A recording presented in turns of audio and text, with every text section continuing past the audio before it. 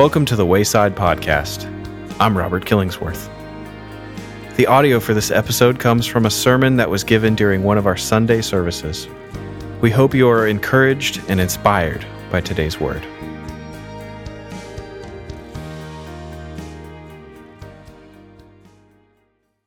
Good morning.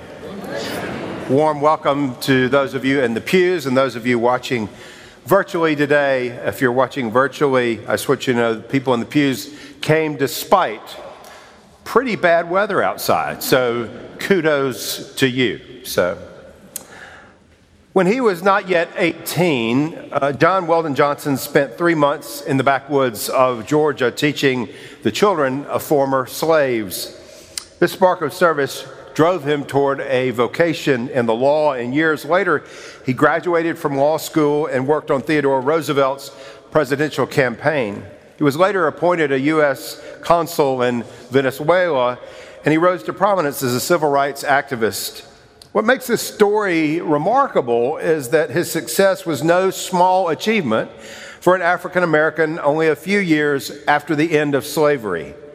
In the wake of that dark plight on our nation's history, Johnson knew the odds were against him. In fact, when he sat for his bar exam, one of the examiners actually got up and left the room in protest because he did not want to see a black man credentialed as a lawyer. Interestingly enough, we probably know him more for the poetry and songs that he wrote, including that stirring song known as the African American national anthem, "Lift Every Voice and Sing."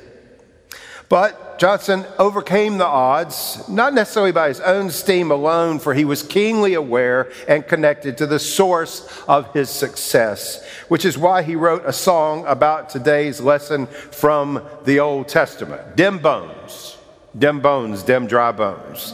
Dem bones, dem bones, dem dry bones. Dem bones, dem bones, dem dry bones. Hear the word of the Lord. John Weldon Johnson had seen the desolate valley of dry bones that could have plagued our nation and his brothers and sisters for eons. But he had also witnessed what happened when good people would respond to God's hope for his children and make abolition and eventually freedom a reality. And really, no one would have imagined Johnson could have become the success he would. Only decades before, it would have been quite impossible. There was a concrete wall into which the hopes of countless African Americans crashed, until, by the will of God, that wall came tumbling down. But Johnson's story, even with its redemptive conclusion, does prompt us to ask a deeper question. Why do we live in such a duplicitous world where evil and good strive side by side? And this doesn't just apply to issues and troubles like racism, which is still alive and well, and even slavery, which amazingly in 2023 is still a living reality, not just openly in some places around the world, but in the hidden dark corners of human trafficking, even in our beloved city of Houston.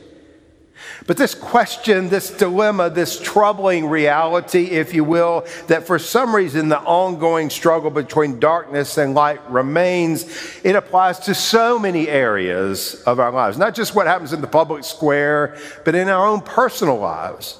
One of my favorite Bible stories is the one about Noah and the ark. But when I read it and I consider our present moment in history, part of me wonders why God doesn't just take all his loved ones, put us in an ark, and wash all the bad guys away, wash all our troubles away. Why doesn't he protect us round the clock from harm and pain and uncertainty? More than that, why does God allow bad things to come into our lives at all? Bad things we do and bad things that happen to us. This Old Testament lesson is powerful. God captures up the prophet Ezekiel, and through a dream or a vision, he transports him into a valley of dry bones, parched and bleached, no longer held together by muscle or tendon, completely dead, completely lifeless. The gospel lesson speaks of death too. Lazarus, good friend of Jesus, a brother of Jesus' follower, Martha gets sick, dies, and is placed in a tomb. Why must life have its dry bones? Why do we have to live with cold stone tombs? What do we do when we seem to hit that concrete wall? Why is the wall even there? Why does Jesus insist on pushing back against our own human natural tendencies to succeed and to win, to pull ourselves up by our own bootstraps with words like, the last shall be first, and blessed are those who mourn, blessed are those who are meek, who hunger, who are persecuted. And words like, unless the seed falls into the ground and dies, it will not live. And it is the one who joins Jesus in picking up the cross that really wins the prize of meaning and purpose and eternity. Why doesn't God just give us all of heaven now, today, the things we want? Not too long ago, I was preaching in the family table service. How many of you have not been to the family table service? Raise your hand. Okay, you need to go at least once, because there's a lot of children, there's a lot of screaming, there's some crying. You don't know who's going to get bitten, if somebody's going to throw up. It's the only service that makes me nervous. I have preached to several presidents of the United States, and I was not as nervous as I am every time I step in the family table. So I never know what's going to happen. And I guess a few months ago, when we were finishing that great moment in the communion service, the gifts of God for the people of God. And I heard a little boy in the back say, "Can we have our donuts now?" I mean, maybe you feel that way. Why do we have to go? Why can't we just have heaven now? Why can't we have only good stuff? Richard Rohr is a Christian therapist who writes extensively on the human saga, and he confesses his own struggle with mysteries surrounding not only why there are valleys in life, but also how we make our way out of them. And he suggests the real secret is to realize there are times when you just can't do it on your own steam. Despite how wonderful your natural survival instincts are, there's no substitute, he says, for the human experience of hitting a dead end. And so this is what he writes. You cannot know. You can't know that truth just by going to church, reading the scriptures, or listening to someone else talk about it. He says, until you bottom out and come to the limits of your own fuel supply, there's no reason for you to switch to a higher octane fuel. Why would you? You will not learn to actively draw upon a larger source until your usual resources are depleted and revealed as wanting. In fact, you will not even know there is a larger source until your own sources and resources fail you. And so he writes, until and unless there is a person, a situation, an event, an idea, a conflict, a relationship that you cannot manage, you will never find the true manager. So he writes, God makes sure that several things will come your way that you cannot manage on your own, so you can come to know the true manager. And there you have it, friends. We need to take hold of the reality that some things will not change in our lives without the help of the one who can help. And the only one who can help, Almighty God. Ezekiel was tired. His people had been beaten, taken away from their homeland, living in Babylonian captivity, with any measure of a future obliterated. Ezekiel's hope was lost. His prophecies to change seemed to ring hollow. There seemed to be no future, a complete dead end. So God plops Ezekiel down in that valley of dry bones, and he said, now Ezekiel, speak the word of the Lord to them and just see what happens. And Ezekiel does. And you know what happens? Those dry bones, they begin to rattle. They begin to come together, and sinew and flesh appear, and soon they are multitudes, standing tall on their own 2 feet, alive. In the face of absolute desolation, God offers a vision of what can be when all human resources drained of life. And he says, "And you shall know that I am the Lord. When I open your graves and bring you up from those graves, O my people, I will put my spirit within you, and you shall live, and I will place you on your own soil. And then you shall know that I, the Lord, have spoken and will act." He shows us through Ezekiel what will happen when you bring your dry bones to the power of Almighty God. And then the gospel. Oh, Martha, she's grief-stricken. Her beloved brother is dead. She's angry. She's confused. And through tears and no doubt a pointing finger, she spouts out, "Lord, if you had been here a few days earlier, my brother, he would be alive." "Oh, Martha," Jesus says, "do you not know I don't just talk about resurrection? I am the resurrection. Stand back and see." "Roll back that stone," Jesus said. "No, Jesus," Martha says, he's been dead for days, too long. There's no hope. If you'd been here earlier, but you weren't, so there's no hope. In fact, it stinks in there." "Roll it back," Jesus says. "Lazarus, come out." And at that, eyes widen, palms begin to sweat, hearts beat faster, jaws drop. For at Jesus' word, Lazarus comes out, still wrapped up like a mummy. Unbind him and let him go. Death may have won the battle. Life wins the war. And Jesus shows us what happens when we turn our stone-cold tombs over to him and to the power of God's Spirit. Now, what does that mean for you and me? Just a few weeks ago on our Holy Land pilgrimage, I was in Bethany and not too far from the spot that bears a sign that says Lazarus' tomb, and then there's an arrow. Now, I suspect a lot of people pass that sign every day and take little notice of it. Perhaps even more think it's just a legend like the other legends we Christians like to tell. But of course, that begs the question, are these just old Bible stories we like to tell when things don't seem to go our way? Or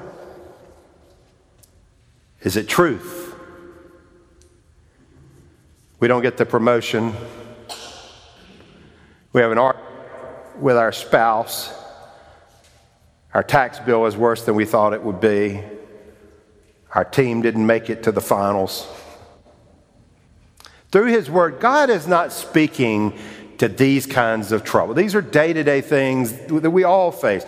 No, God is speaking to death. God is showing us that when all seems lost, that is in his hands, there's actually hope for a new beginning. You may be here today. You may be in a great place. You may be riding high for one reason or another today. And if that's the case, I hope you give thanks for that and remember the one who gives you those kinds of blessings. But hold on, because in all likelihood, you will at some point join those of your brothers and sisters in the pews here today who are not where you are. And so to those of you who face your own dead end right now, God is whispering this morning through these lessons, through his Spirit. Will you hear him? Will you let him have your dry bones, your stone-cold tomb? We might shrink back at the possibility that there may be real hope. Why bother? What's the use? I have tried everything. I have tried everything, and that's the rub, isn't it? I have tried everything. And when there's nothing else you can do, there's nowhere else to turn, it's time to give it to God.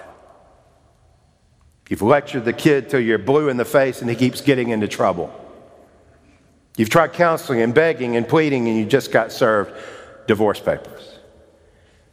You put aside the bottle for a few hours, but then the one you hid in the desk drawer grabs your hand as you reach for a piece of gum to cover the smell of last night's binge.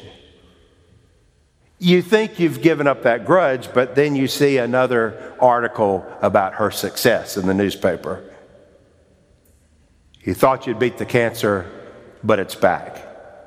Desolation, loss, utter hopelessness.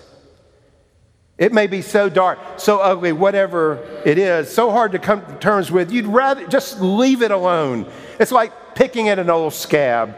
Don't go there, Lord. It stinks in there. Just let it be. I'm used to this tomb. I'm used to these dry bones. Leave them alone. They stink. Jesus has a word for that stench, that dead end, that death. Stand back. I am the resurrection.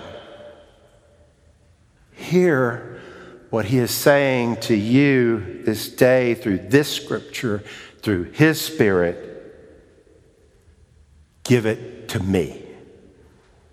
Not kind of, not halfway.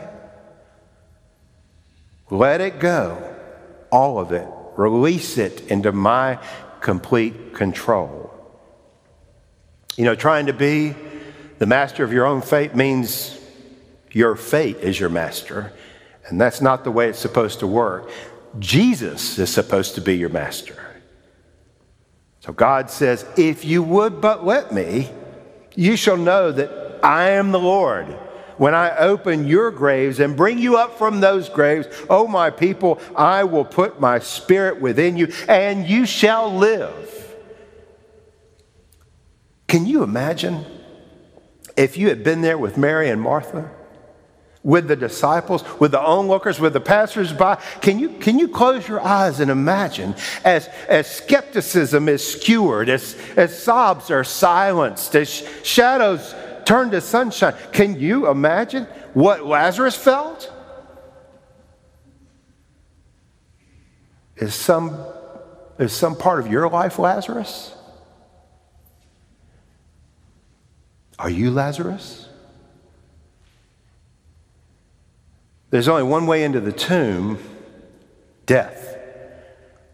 And there's only one way out, Jesus. I hate to be that blunt, but that's the way it is sometimes. Only God can put flesh and breath into the valley of dry bones, and only Jesus can raise the dead. As wonderful C.S. Lewis reminds us in Mere Christianity, these words, there is no other way to the happiness for which we were made. Good things as well as bad, you know, are caught by a kind of infection. If you want to get warm, you must stand near the fire. If you want to be wet, you must get into the water. If you want joy and power and peace and eternal life, you must get close to or even into the thing that has them. They are not a sort of door prize, which God could, if he chose, just hand out to anyone. They are a great fountain of energy and beauty spurting up from the very center of reality. And if you're close to it, the spray will wet you. If you're not, you will remain dry. And then he finishes by saying, once a man or woman is united to God, how could he or she not live forever? Well, Lent is coming to a close. We're in the airplane circling kind of Bush Airport right now. We can see the landing strip called Easter. And Lent can be about, small changes. A pound or two here, a bad habit resisted there, a few more minutes on your knees or in your Bible, but my hunch is that's not going to get you very far. Kind of like ending a long run with a brief sprint. Eventually things go back to the way they were. But Lent can be about big changes. Lent can be the season that a death can become a life. And for some of you, perhaps it is time to give your death to Jesus. Perhaps this very day, this is an opportunity, a moment, not of temporary relief, but eternal transformation. Perhaps by God's grace, you can fall flat on your face before Him, dead as the proverbial doornail, and say, "Here it is, Lord. Here are those bones. Here's that tomb. It is yours. I am yours."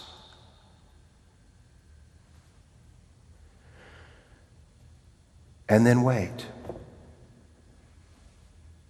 Wait. For I promise you, in God's way, in God's time, something will stir. And you will hear the scraping of stone against stone as the tomb begins to open. You will hear the rattle of bone against bone as you are being put back together. You will hear your heart beat and take that first yawning breath in a long, long time, as if you had just broken the water's surface from a deep, deep dive. And you will hear His word to you, "Come out. Come out." The bindings will fall off like a snake sheds its skin. You will stand tall on your own, but not just your feet. New feet. Feet shod with the promise of resurrection. You will walk and not tire. You will run and not get weary. You will fly as on eagle's wings. You will be made new, and you will live again. And this is the hope of our faith. This is the message of Easter. It's resurrection, eternal life. Life that breathes into us through God's Spirit here and carries us past this life into the next. And if you would but give your stone tombs to Him and your dry bones to Him, you will hear Him say, "Come out and live again." So, let's pray. I invite you to bow your heads and let's pray. And for those of you here today who aren't wrestling with a tomb or a pile of dead bones, well, don't forget to give thanks to the one who makes that possible. But for those of you, and there are those of you, and all right now, all you can see are red lights. All you can see is a dead end, a concrete wall. For those of you carrying those bones around, for those of you who feel locked in a tomb, let it come to the surface and give it to Jesus. Give it to Jesus. He's trustworthy. Give yourself to Jesus so that you may live again.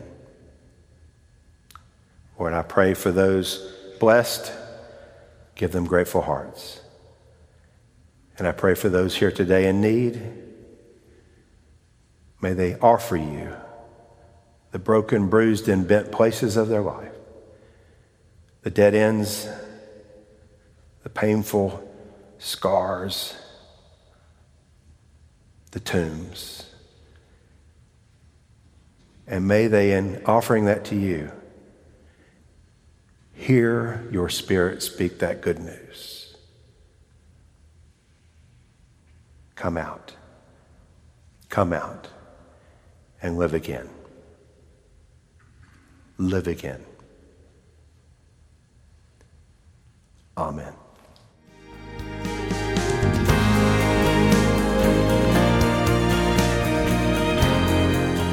Thanks for listening.